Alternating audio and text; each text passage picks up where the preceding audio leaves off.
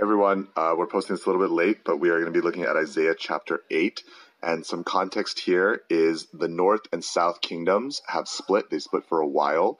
The southern kingdom, the southern kingdom of Judah, is currently being led by Ahaz, who is the son of Uzziah, who was a pretty good king, and Ahaz is not. He is not a good king. And the situation that they're facing right now is that the northern kingdom of Israel has allied themselves with a nation state to the north known as Aram.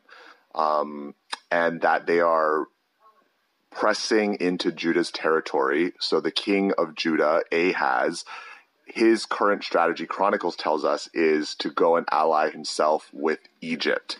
And if any of you have been with us, you know that is probably not a good idea. So Isaiah goes to him and basically is like, don't do that, because God is going to send this nation, Assyria, to destroy Israel. And that is kind of not really like on their radar right now. It would sort of be like, right now if North and South Korea are fighting and it's like, oh my gosh, North Korea is coming. And God was like, don't worry, Kazakhstan is going to invade North Korea. You're like, maybe it could happen, but probably not.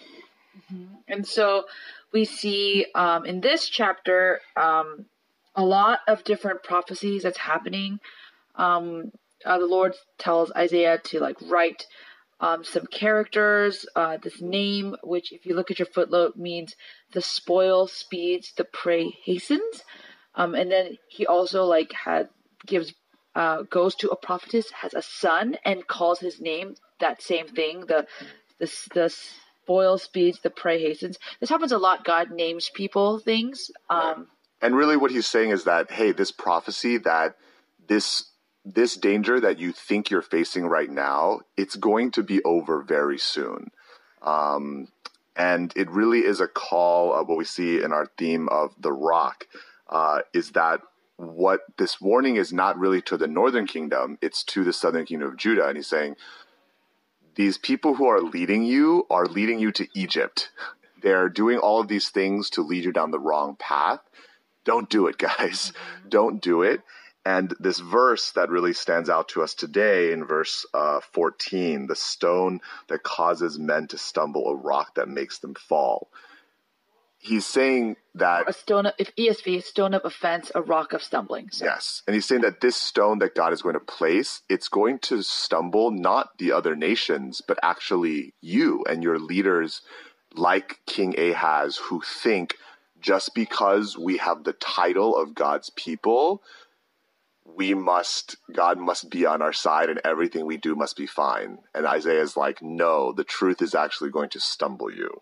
Mm-hmm. And I think this is a very strange verse, because how could God be stumbling? How could God be offensive? But, we see in the New Testament, whenever Jesus spoke truth, so many people hardened their hearts. So many people, they were discouraged because what he said was so difficult, right? The Pharisees themselves, they,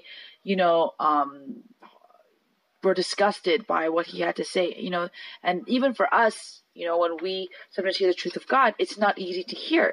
In fact, it's hard to hear. And yet, if you look at the beginning of that verse 14, it says that he will become a sanctuary and a stone of offense. But it's also a sanctuary for those who are seeking truth, who are seeking true safety. God is also that rock of safety and sanctuary.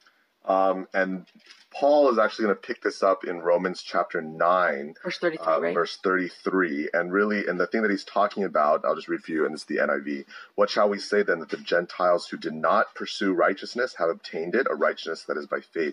But Israel, who pursued a law of righteousness, has not attained it. Why not? Because they have pursued it not by faith, but as it were by works. They stumbled over the stumbling stone. As it is written, see, I lay in Zion a stone that causes men to stumble. And really what he's calling out here is the religious leaders, the Pharisees, these people who say, well, we have the titles and we have the books and we have the knowledge.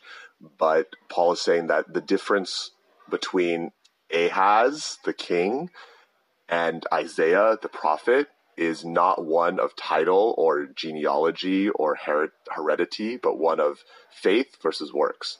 That Ahaz, as long as I do all the right things, I make the offerings and I keep the temple, then isn't God on my side? And Isaiah's like, no, that's not how it works. Hope that's encouraging.